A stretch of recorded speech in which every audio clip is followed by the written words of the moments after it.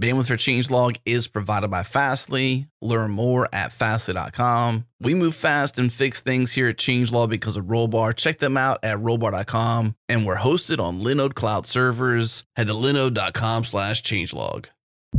This episode is brought to you by our friends at Rollbar. Move fast and fix things like we do here at Changelog. Check them out at rollbar.com/changelog. Resolve your errors in minutes and deploy with confidence. Catch your errors in your software before your users do. And if you're not using Rollbar yet or you haven't tried it yet, they want to give you $100 to donate to open source via Open Collective. And all you got to do is go to rollbar.com/changelog, sign up, integrate Rollbar into your app. And once you do that, they'll give you $100 to donate to open source. Once again, rollbar.com/changelog.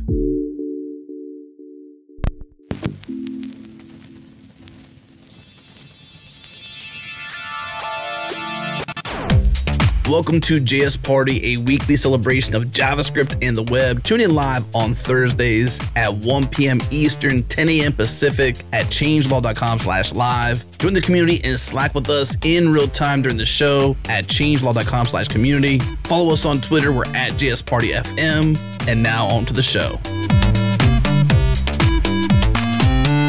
We are back, everyone, for another JS Party. And guess who is back? It's Suze. Suze, welcome back to the party. Thank you for having me back. I missed everyone so much. It was so weird to be away for so long. We have 2 new panelists that have joined the circuit and everything. So yeah, I've been under a rock. Thanks for having me back. You bet. Speaking of new panelists, Divya is back as well. Welcome, Divya. Yay. Hello. Good to have you. And it wouldn't be a party without K-Ball over there dancing to the music. What's up, K-Ball? Yeah, I probably have the most ridiculous rock out every day. And now you see it, now that we do video while you're talking. So I'm just like rocking out over here. I'm a fan. I'm a huge fan. Absolutely. You have 3 huge fans over here. Today's show is going to be lots of fun. Let's hop right into it. We're going to focus on something that hopefully is helpful for everyone. And if not, at least maybe therapeutic for us as we go inside our ids and egos and discuss some introspection about strengths and weaknesses. So we all have them, both. And some things lend themselves well to software development. Some things harm us. Kind of tease it apart and talk about strengths and weaknesses. The idea for this actually came during an episode of Backstage I did with Nick Janatakis, who is a Changelog community member, where we were just talking about development. And I happened to, just by happenstance, state one of what I think is a strength I have. And then I followed it up with a weakness kind of off the cuff. And I thought, wow, let's expand this idea and let's talk about ourselves, with the panelists here, as well as people out there in the community that we admire or that we think are great developers, and talk about their strengths and weaknesses, maybe give some props as well. So as we like to stay positive, let's start on the plus side, which is the strengths side of the conversation. And let's talk about what we think are characteristics or traits or skill sets, whatever it happens to be, that makes people great at software development. And specifically, let's not get too selfish. Let's start with others before we talk about ourselves, and talk about the most amazing or admirable developers out there and what you think makes them great. So that's the conversation. I'll open it up to call dibs or grab. Who wants to go first here and kick off the combo? Fair enough. I guess I'll just have to, like a school teacher, I'll have to just call names. Either raise your hand or I'm going to call your name. So Suze, you didn't raise your hand, so I'm going to call your name. Why don't you kick us off and talk about developer strengths? Sure. One thing that I really admired in other developers and tried to emulate this is somebody who's really good at compromise and pragmatism. I think that they're really important things to have. I think that once you build up a certain amount of technical skill and you sort of have this broad, at least like broad understanding of lots of different topics, and maybe you specialize in a few, you should be able to take that knowledge, ask the right questions of people who have better knowledge than you, and then be able to arrive at a solution where, knowing that there's really hardly ever a perfect solution to something, there's always trade-offs and things like that. But someone who can very swiftly make the right trade-offs, make the whole team comfortable with that decision if they're working on a team as well, but also have enough sort of technical chops to be able to explain the reasoning behind things so that everyone's on the same page. I think that that just has like a huge productivity multiplier and a psychological safety multiplier on everybody. And it's really using your skills as, I guess, like as an experienced developer in order to really just get rid of roadblocks and start making something that's very good quality. Is there anybody in particular that you think embodies that, or that you think of as you're talking about this generic skill of compromise? that you could point to and say, here's somebody that's really good at it? I do, but I don't. They're not well known in the industry. Does that make sense? Sure. You can still shout them out if you don't think they'd be really embarrassed by it. Yeah, I don't want to put them on blast. I will say first name basis. So the first job that I had in the US, I worked with a really extraordinary team. And one person in particular, whose name was Nick, was just an exceptionally talented engineer. But he would be brought into so many different conversations outside of his team every day because he was so smart, but also just incredibly good at listening and incredibly good at being able to kind of provide any gotchas to think about. And also he was happy to explain certain concepts by like drawing diagrams and things like that. And you could tell that that was something that he was just really admired for at work, because there was a system that we had where you could basically donate, like you could give someone a bonus every single month. So you could choose one person to give that to, and they got like a certificate, and you wrote the reasoning down for why they should, get this bonus. And then basically you would, the ceremony was you would print it out and bring it to their desk and give it to them. And then they would enter the code, and then that would go into their paycheck. And this person, by the time I gave them one, because they'd been at the company a while, by the time I came over and gave him one, Nick would basically take the corkboard, what do you call it in America? I want to call it a thumbtack or a push pin, but I don't know what you call them. Yeah, both of those. So he took that out, and he had so many of them that he couldn't get the push pin all the way through, like all of them without it falling off the wall. So he had to like start another pile. And I think that sort of shows how much everybody really valued those skills that he had. And it made me want to become that sort of person. Love it. Love it. Let's kick it over to K-Ball. What you got? Yeah, I've been thinking about this. So I want to highlight a couple skills, and I'm going to highlight particular people. And these are skills or strengths that I don't have really, or that are, I might be okay on them, but not, so it really stands out to me. So the first one that I want to highlight is there's a set of people out there that really master their tools. Like they have their editor tuned to the finest thing, and they know how to do everything. So a couple people that strike me as this, one is our own Nick Nisi. Like if you've ever seen his Vim config, it is cray.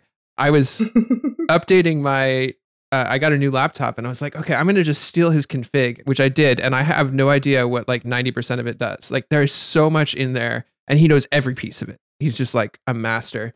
The other is someone I worked with years ago, a gentleman by the name of Brad Foltz, who also just like, he knew his tools inside and out. And it was just this incredible feel of like, this is a craftsperson. They know what they're working with, and they have it tuned to the nth degree. So that's something I admire. It's something I'm not good at, but really when you watch a master at work, it's incredible. The other thing that I want to highlight is the capability of really like diving deep on a problem and researching all of the ways that people have done it in the past, and kind of drawing out and synthesizing the best pieces of each of those things. And there's a person I'm thinking of in particular that I worked with on an open source project on Zurb Foundation, engineer, front-end guy by the name of Brett Mason, who I think listens to this podcast. So Brett, props to you.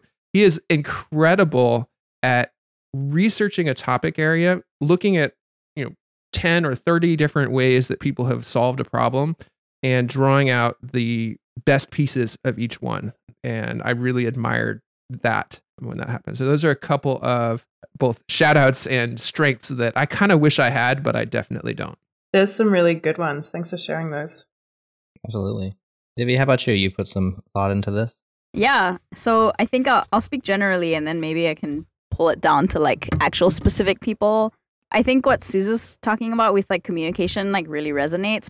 And it's actually something I've been thinking about this week, because I find that communication is a little underrated in tech, because I feel like people consider it a soft skill and it's not as important. But I think it's so important because you need to be able to talk to people at their level. Talking to someone is one thing, but being able to understand process and then like speak to someone where they're at with the proper words is a lot of work.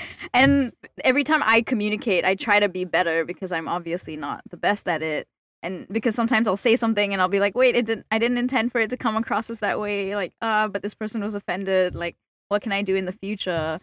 I think a successful developer is also someone who's able to communicate both to like people, like any other developers or just people in general, and also upper management as well. Just like being able to talk like to different levels, so like across your skill set, below your skill set, and above as well.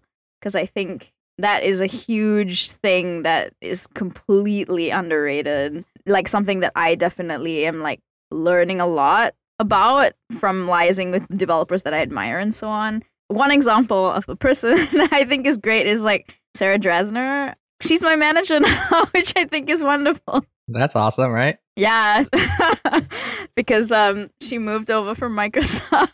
I forgive you. We got to share her around, I know, she's wonderful, and she's just able to communicate on a level that I find just admirable. I basically report to her, and she speaks to me on like a level where she's like, how can I get you to where you want to be?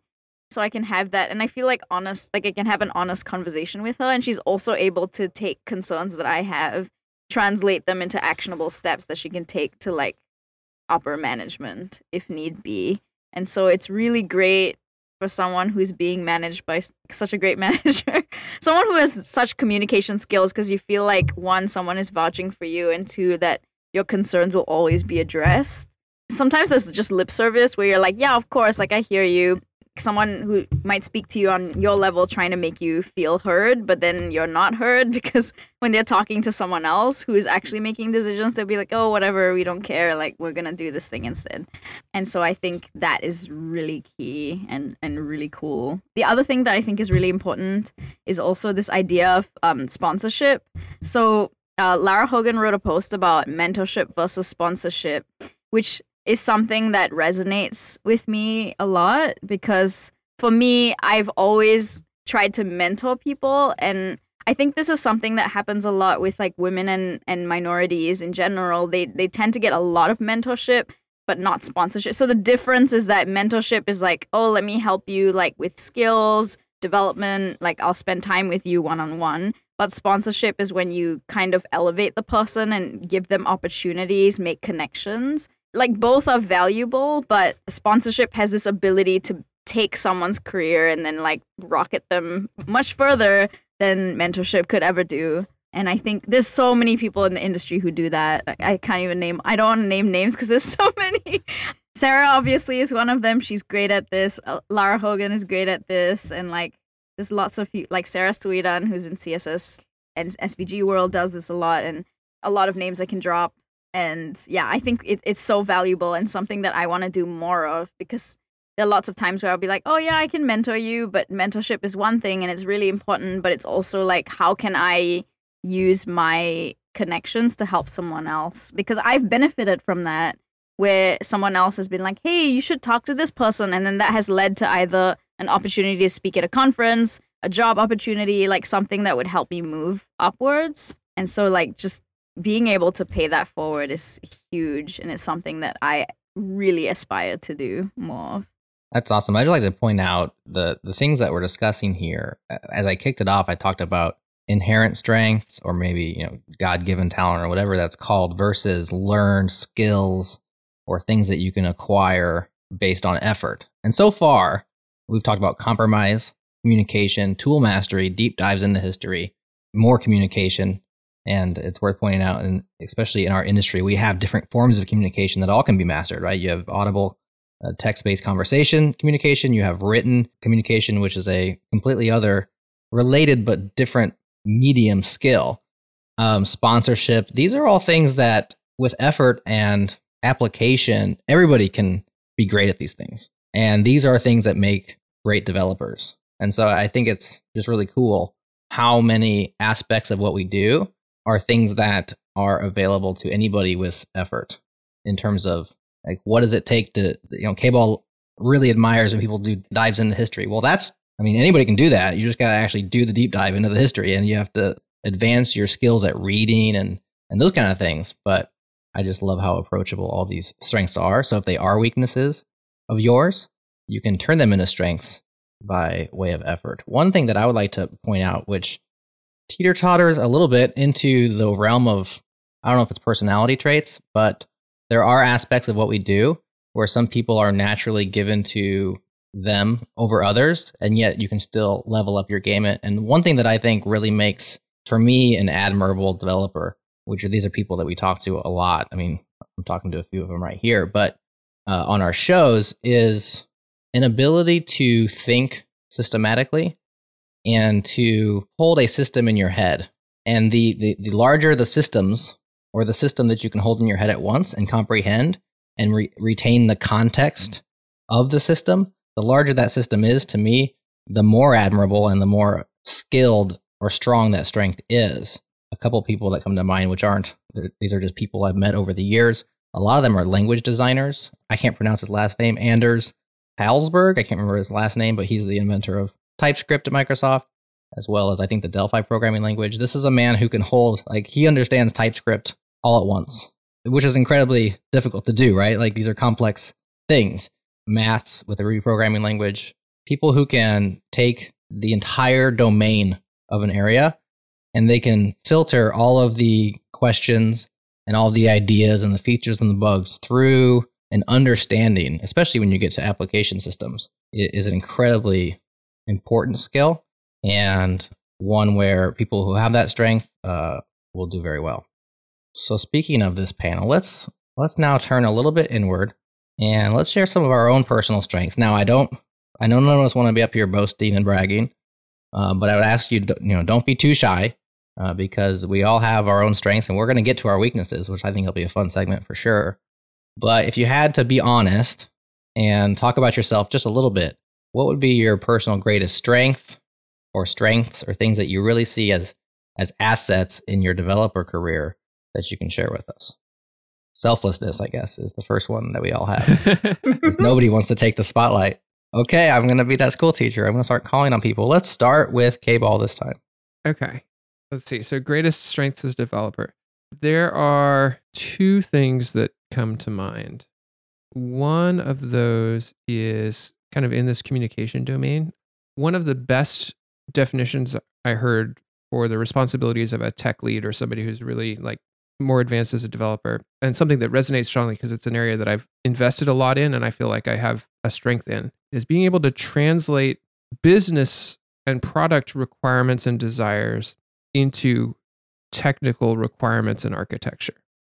So performing the translation step between, we have this problem or we have this thing we're trying to accomplish, or even just here's the product or business outcome we want, and say, okay, here's an architecture that we could build that would accomplish that. Here's how we can break that down into steps and actually task that out into software things that we can do. That's something that I've come to realize is actually quite hard, but is something that for whatever reason I've always been pretty good at. The other one that I think comes up is just I'm stubborn. You stole mine. I know, right? Well, it's a thing because I used to always be the one who, if there was a bug you couldn't solve, okay, eventually if I would come to me, and if it took me 2 weeks of banging my head against it to I would try this and try that and try that and go, but eventually I would get that damn bug, and that has served me very well because that process also teaches you a lot. And so having this strength of stubbornness of I'm just going to keep going until I figure this darn thing out, then helps with many other areas of learning. 100%. All right, Divya, let's kick it back to you. Ooh, this is a hard one.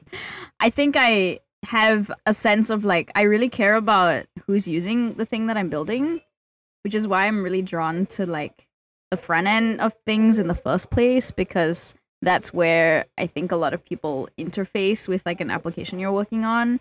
And it's something that I care a lot about, just to be is it clear? What's the user flow? I don't know much about UX besides just things I teach myself.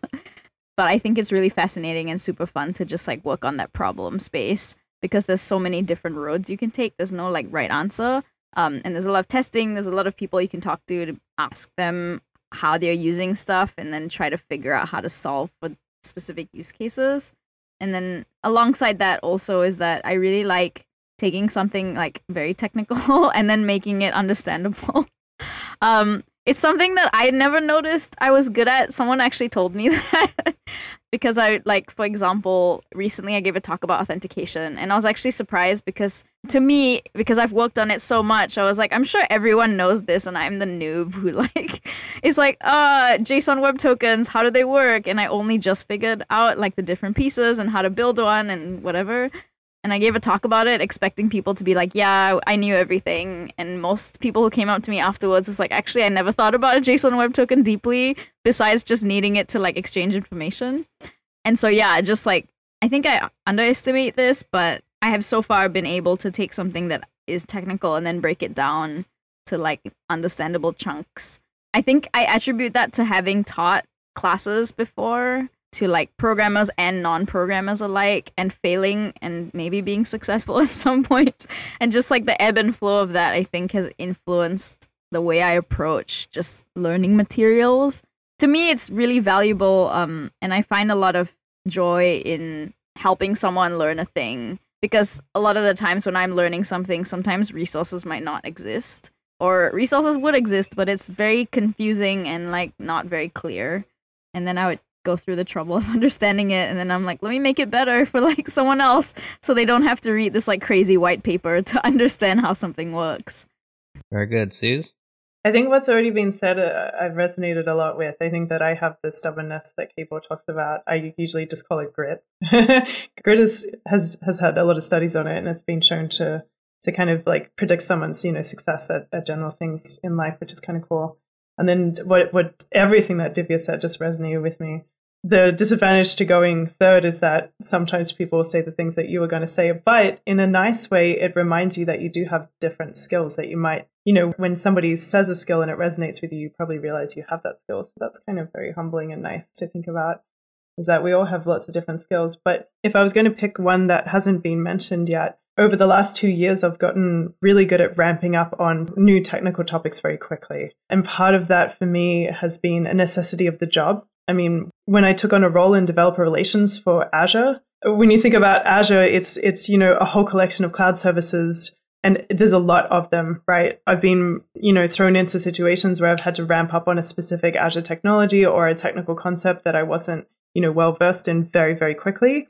And so over the last, I think, 2 years, because of that, and because of how I sometimes stumble into things when I'm live streaming my code where I don't know what I'm doing, and I have to take a breath and read some documents and do that under pressure while, 200 people are watching me. Like, I've definitely seen those two things, like being thrown in the deep end in my job and also having to like make mistakes and stumble in front of people on my live stream. They've made me very good at just being able to stay focused and learn something new, learn the most important parts, but then also try to get as deeply into that topic as possible for, actually being able to understand it.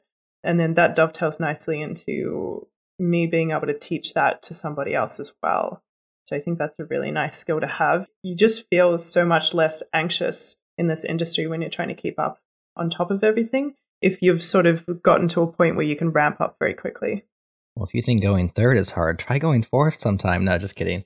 Because basically K-Ball stole mine, as I said, and I think we're seeing a theme here with regard to one particular strength, which is, maybe you can call it grit, maybe you can call it stubbornness. The word that I tend to think of, which I think grit's actually a better one, so I'm going to switch to that, but I've used the word intrepid, which is fearlessness or adventurousness. It's kind of the idea that you don't actually know what you're getting yourself into, and that it's kind of the ignorance is bliss certain situation. But this is actually the skill I was referring to on that episode of Backstage, which is, if there's a challenge that's been placed on my desk, I'm just going to figure it out somehow. I know that, like, the confidence to do that. Maybe it's going to take 10 minutes and I'll feel good. Maybe it's going to take 3 days and I'll hate myself. But eventually I'm going to get there, and I have confidence that that's the case. So that allows me to take on tasks that might otherwise scare me off. It has been a huge strength for me. So that one, I'll just iterate it for the third time, I suppose. The other thing that I used to say, which is kind of a joke, but is true, I tell people that my greatest strength as a developer is fear of irrelevance. And the reason I say that is because this industry moves so fast. And I've always had like this feeling of, in 6 months, I'm going to be useless. And maybe that wasn't always true. And so far it's proven not to be true. Maybe it's a self-fulfilling prophecy, because that fear of becoming irrelevant very quickly has led me to always stay up to date and even ahead of a lot of people in terms of techniques and trends. And I think it's probably, at a meta level led me to be, where I am with changelog because of that fear. And so it's kind of turning a weakness into a strength in that regard. I'll say one more real quick before we wrap up, which is going to sound super simple, and it really is. It's just easy to say and hard to do. And it's not just for developers, but it's for career and industry in general. Here's it is. When I say I'm going to do something, I do it. And that should be, in the chat, they're talking about soft skills as table stakes. I think table stakes is when you say you're going to do something, you should do it. And so I hold myself to that standard. Now, do I always achieve that standard? No, of course not. I fail all the time. But my goal is when my word goes out, then I follow up on my word. And that has been a huge asset to me over time because unfortunately, there's a lot of people that say they're going to do things and then they don't do them. And if you can be the person who says you're going to do something and then you follow up and you do it on a reliable, consistent basis, well, that's a very, very valuable thing in industry and has proven to be one of the reasons I think I've had success that I have in both as a developer and just as a business person in general is because if I say I'm going to do something, then I do it. That it's a simple equation, but it pays dividends. I like that. It's really simple, but very powerful. And again, it's something that we all can do. There are times where, of course, like extenuating circumstances, you totally forgot, you feel terrible. But 9 times out of 10, if you can just stick to that word and do that over a course of years, I believe that you will be successful in business because it's an incredibly, incredibly valuable thing. And like you said, Suze, it's pretty simple. You just got to actually go do it.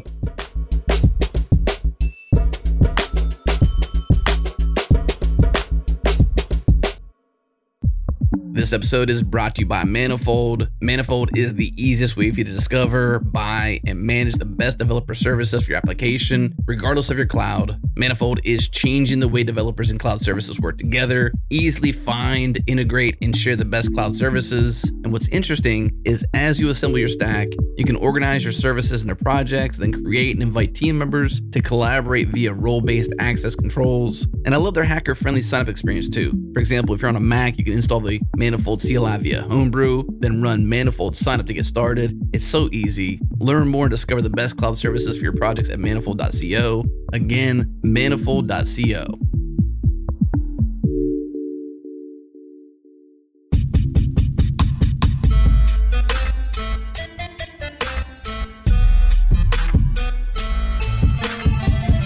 Well, enough boasting about ourselves. Let's get real and let's talk about things that are holding us back. Our greatest weaknesses.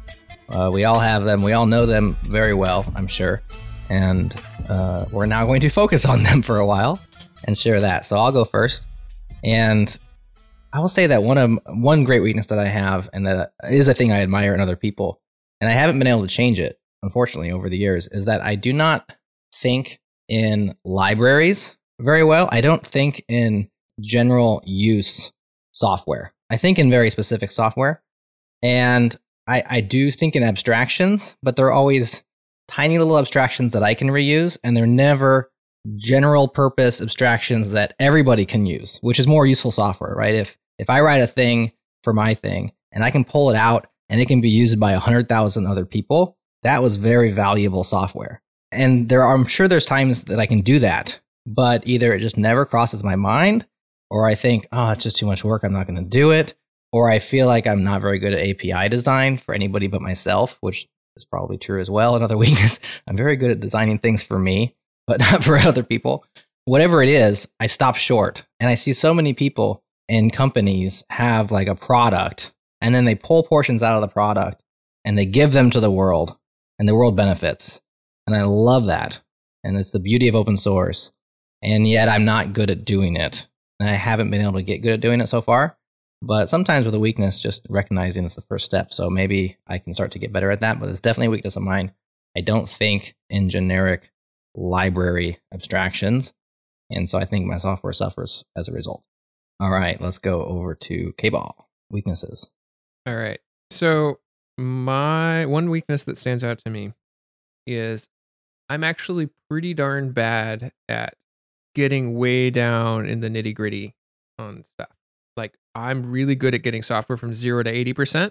And there are some developers who are really good at polishing everything and getting everything fully tested and giving like they know all the latest language techniques and whatever. I'm bad at that. I'm bad. I extremely common that I'll work with somebody and they'll be way more junior and they're like, there's a better way to do this. Or like they'll be picking up the pieces down there. And it goes to something we'll talk about later in terms of partnering with people, because I think, there are people who are really good at that and I like to work with them because I don't have the level of deep dive detail orientation that some amazing developers do. That's a good segue for mine, actually. So I'm a very detail-oriented person. We should work together.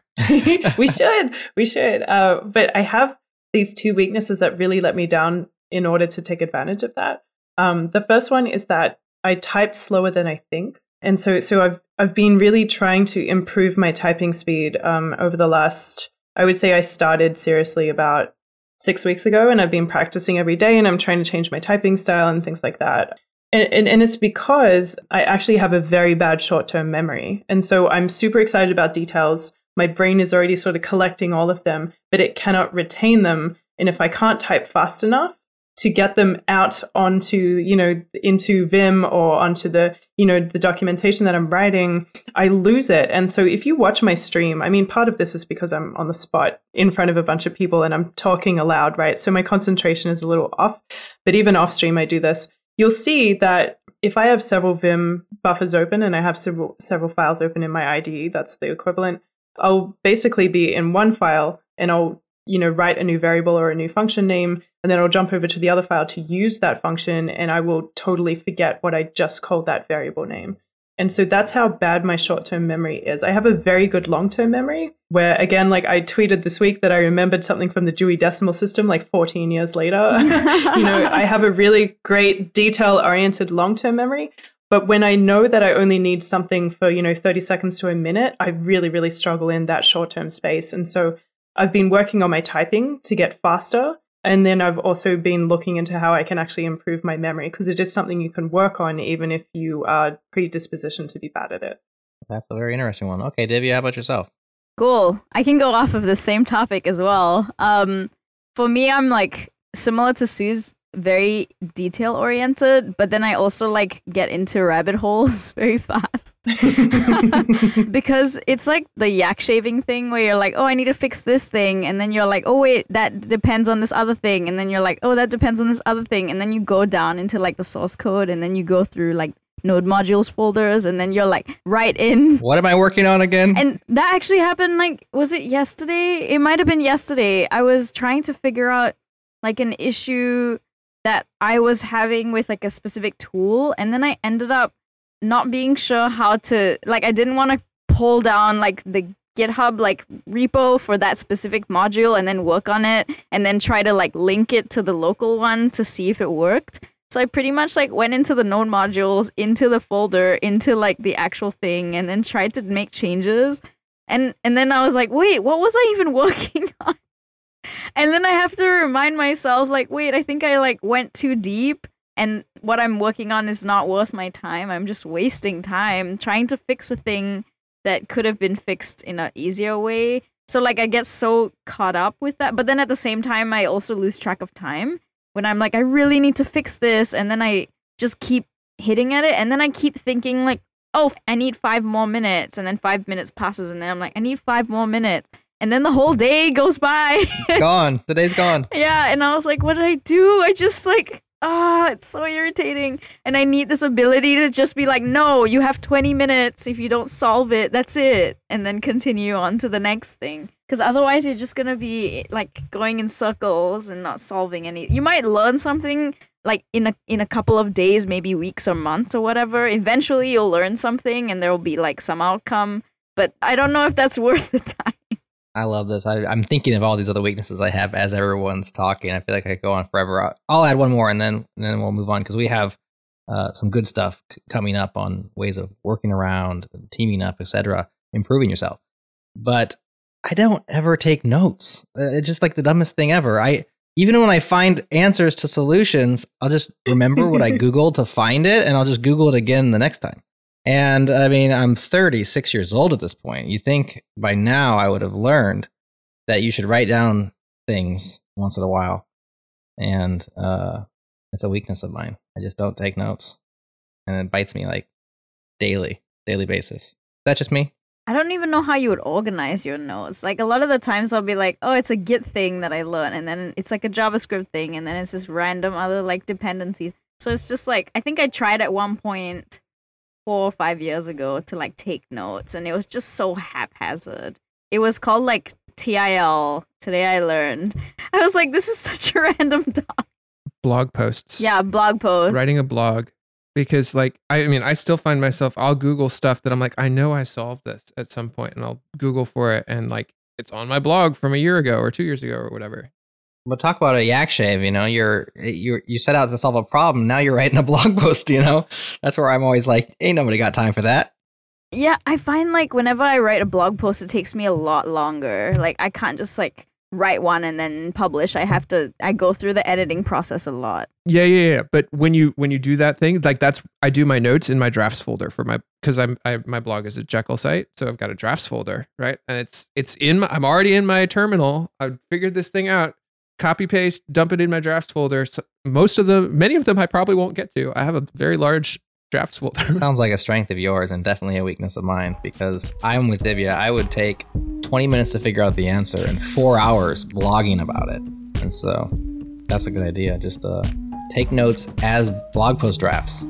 There's a life hack for you.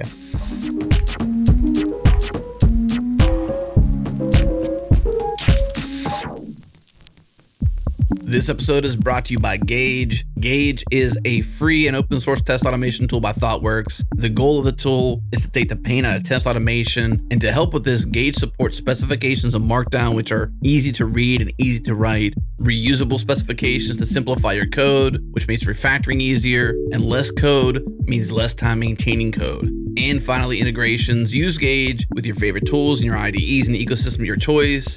Selenium, Sci Pro, CI/CD and CD tools like GoCD, Jenkins, Travis, and IDE support for Visual Studio, VS Code, IntelliJ, and more. Head to gauge.org/JSParty to learn more and give it a try. Again, gauge.org/JSParty.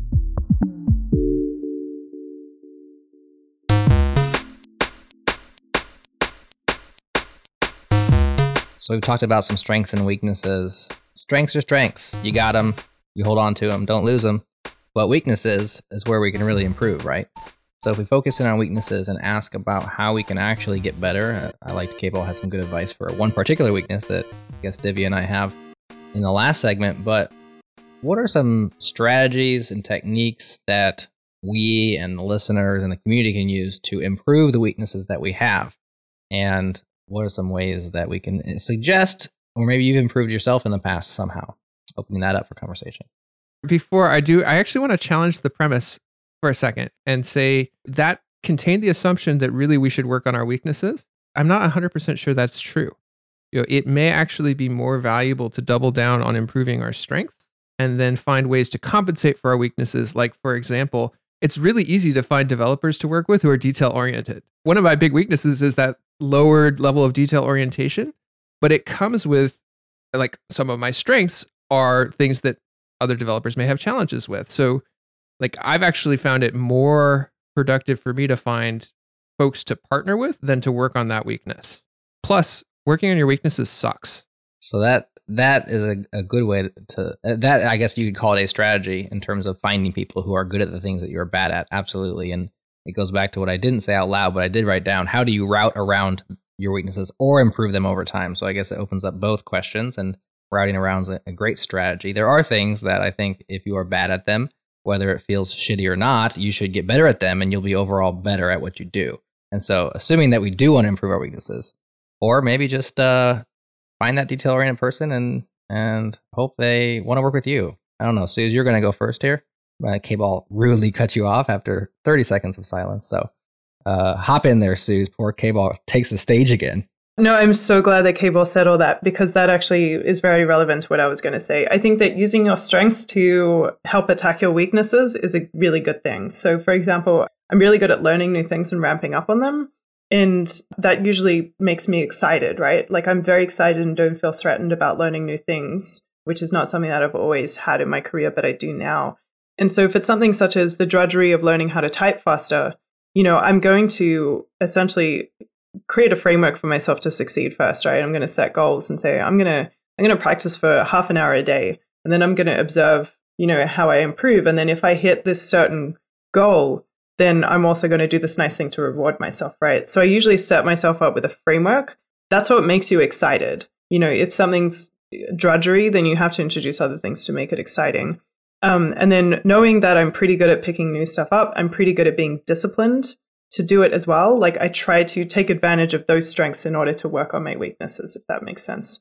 So for me, like I have been dedicating X amount of time a day to practicing my typing.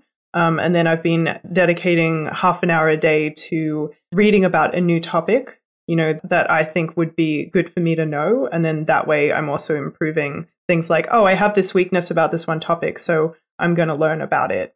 And if you could just find something that is exciting about the weakness that you're trying to work on, even if you're just like giving yourself, a cheap reward, like I'm going to go buy a donut if I achieve this, then that's usually a recipe for success, at least as far as I'm concerned. So yeah, that's what I'm working on right now, is just like creating a disciplined environment where I'm excited about the idea of actually improving as a person and improving as a developer. And that's enough for me. Love that. Love that. Use your strengths to improve your weaknesses. That's a great tip.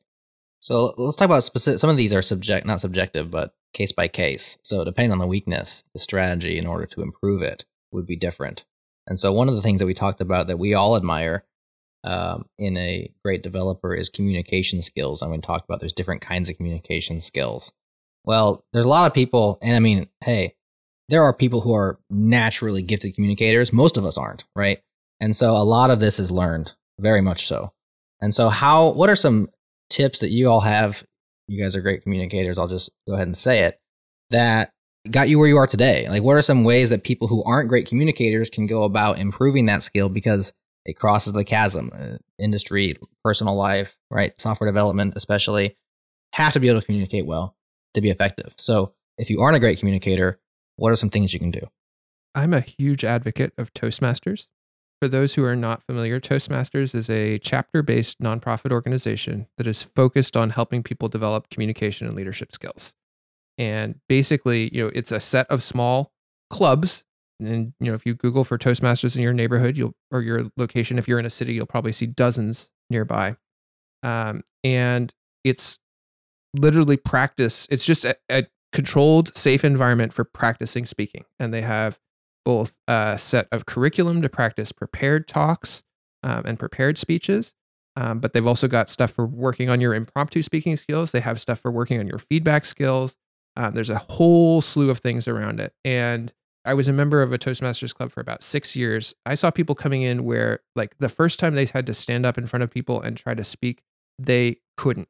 They turned red and they just could not get a single word out, going through to the point where they could get up in front of people and give a prepared speech for 5 to 7 minutes and just do it. And, it's got a bunch of different stuff in it. There's lots of different ways.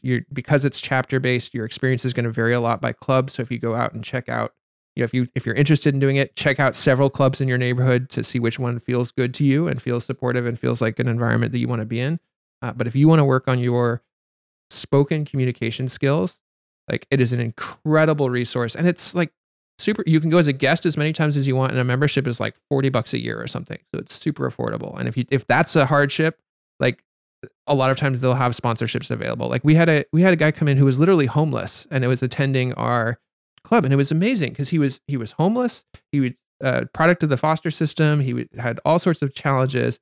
And, like, over the course of working with this Toastmasters club for about 1.5 years, like, his communication skills improved dramatically.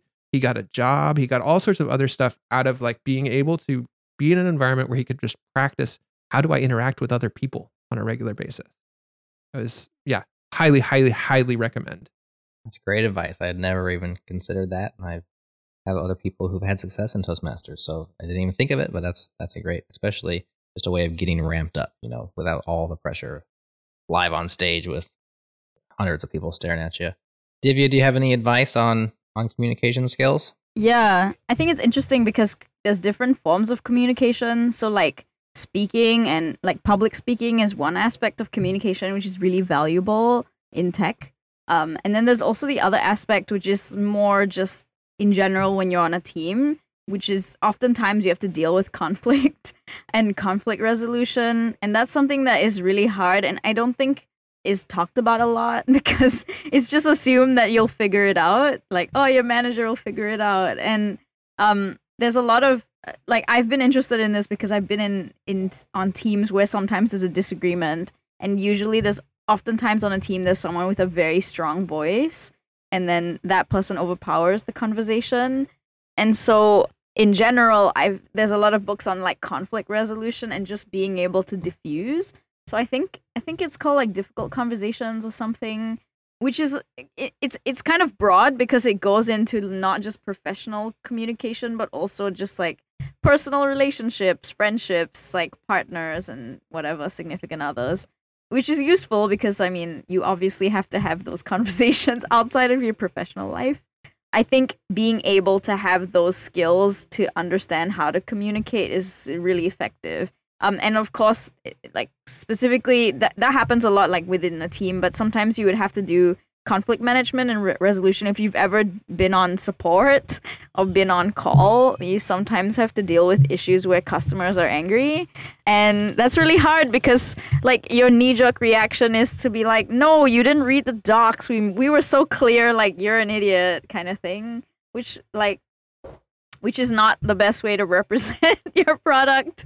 And so just being able to have the tools and techniques to do that. And generally, like my rule of thumb in whenever I have to deal with like a support thing or someone who's really angry is to not respond immediately, which is like something I want to do and is probably expected. But I take a moment to just be like, okay, deal with my own emotions and knee-jerk reaction, and then get back to it and be like, okay, let me try to figure out how to approach this. And sometimes I'll even have my responses vetted by someone else. So I'll be like, hey, I wrote this thing, response, can you read it over and see if it makes sense? Because like, I don't know. Because sometimes your ego can come through like, hey, this was hard for you, but guess what? It's hard for me too. Which like I've actually written before. Yeah, like I took a lot of time on this specific thing and I was just like, I'm annoyed because it's not just you, it's also me. But yeah, like taking a step back, taking a breather and then responding, and also knowing that oftentimes in conflict, it's like not about you. Try to focus on the issue at hand, which is very hard, that separation. Yeah, that takes practice for sure. Yeah, that's very insightful. Thank you. I'll say one more tip while we're talking about communication. This is specifically around written communication. Is there's nothing wrong with emulation until you can find your own voice. And so if you feel like you are bad, or maybe you are bad, and so you appropriately feel like you are bad at writing down your thoughts and having somebody else read them and interpret them the way that you wanted them to and have the desired output, right? If you are bad at that, or you wish you could be better, there's nothing wrong with just finding people who are good at that.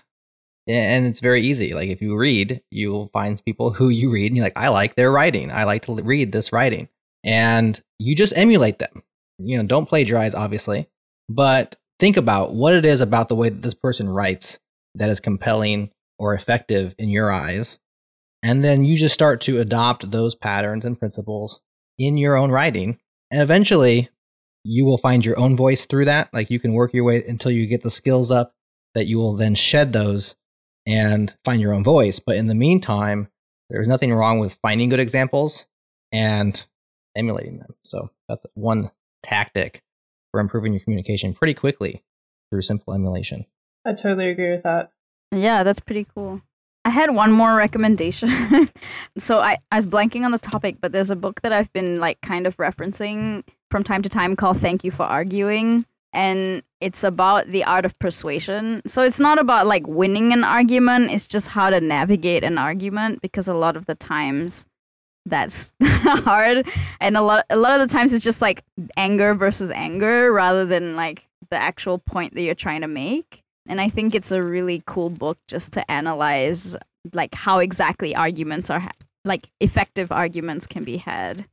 And I reference it again because I'm just like, oh, sometimes when I have an argument and it did not end well, I'll be like, what did I do? And then I'll look at this book and I'll be like, oh, okay, maybe I could have done this better or that. It's kind of just a reference point. You don't have to read it cover to cover. It's kind of like every chapter has morsels of information, but it's really useful to understand the art of a good argument, which also bleeds into like general outside of programming, because I think this is just a general criticism, but I think as a society we just have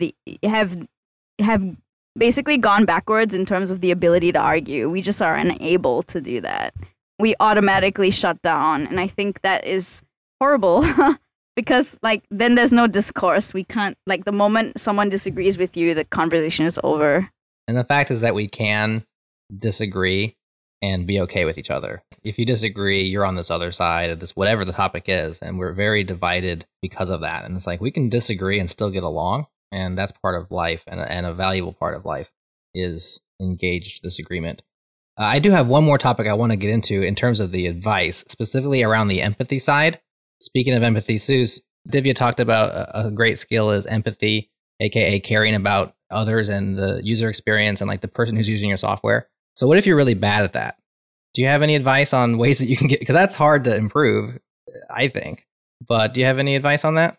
Yeah, for me, the most powerful thing that helps people who are really struggling with it is you're just never going to be able to get outside of your own experience or your head unless you actually go out and either observe people having the problems that you're having trouble empathizing with, or just asking people questions about it, right? And I've seen this a lot where, you know, I led an accessibility effort at a job once, and I just couldn't get people to consider experiences outside of their own.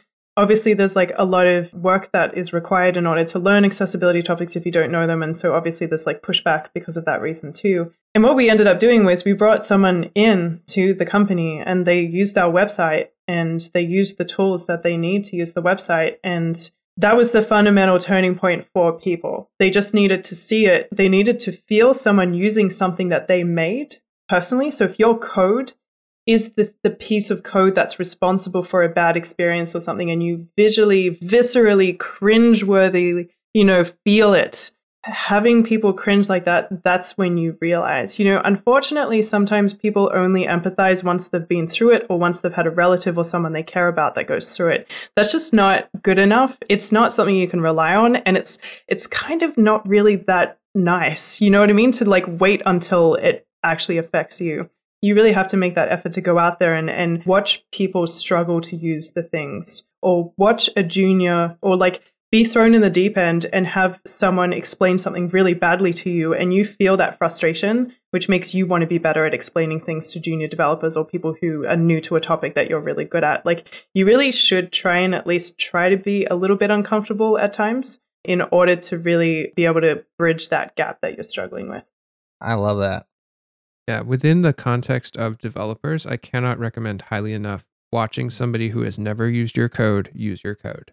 Especially on the web, it's really easy, right? Like, go to a freaking store or like cafe or something and have your laptop, have your website open and say, hey, you know, can I ask you, just go to a random person, can I ask you to play around with this a little bit?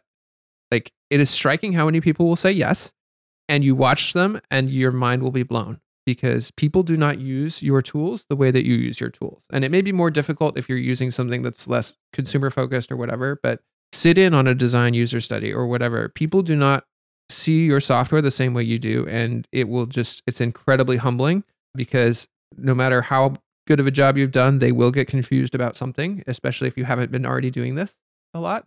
And a lot of times they'll get confused about everything, and they will have no idea what's going on with your software. And it's a mind-opening and stretching experience, and very painful, but worth doing.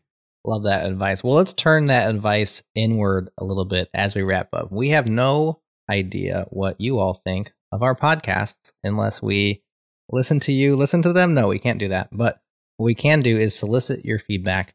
Let us know what you think of our shows, specifically this show. Every show now on chainmail.com does have its own discussion page where you can talk to the panelists.